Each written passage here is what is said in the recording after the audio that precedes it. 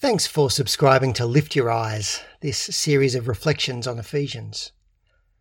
This is a quick request to all my subscribers to ask if you'd be willing to help others find out about the podcast by rating it, reviewing it, or sharing it in the podcast platform of your choice.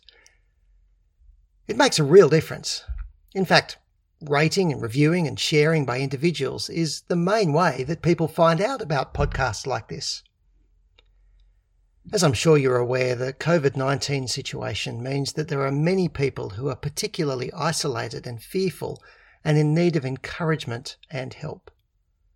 Paul's letter to the Ephesians speaks into such situations and is especially relevant right now. And while I didn't create the series with the precise COVID-19 situation in mind, I did write it to encourage people to lift their eyes beyond their hard circumstances to God's great purposes through Christ.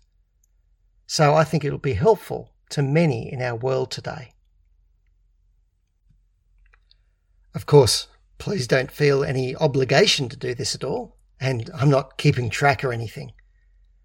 But if you'd like to do this, please go into your podcast platform and rate this podcast, or review it, or share it, or even better, do all three.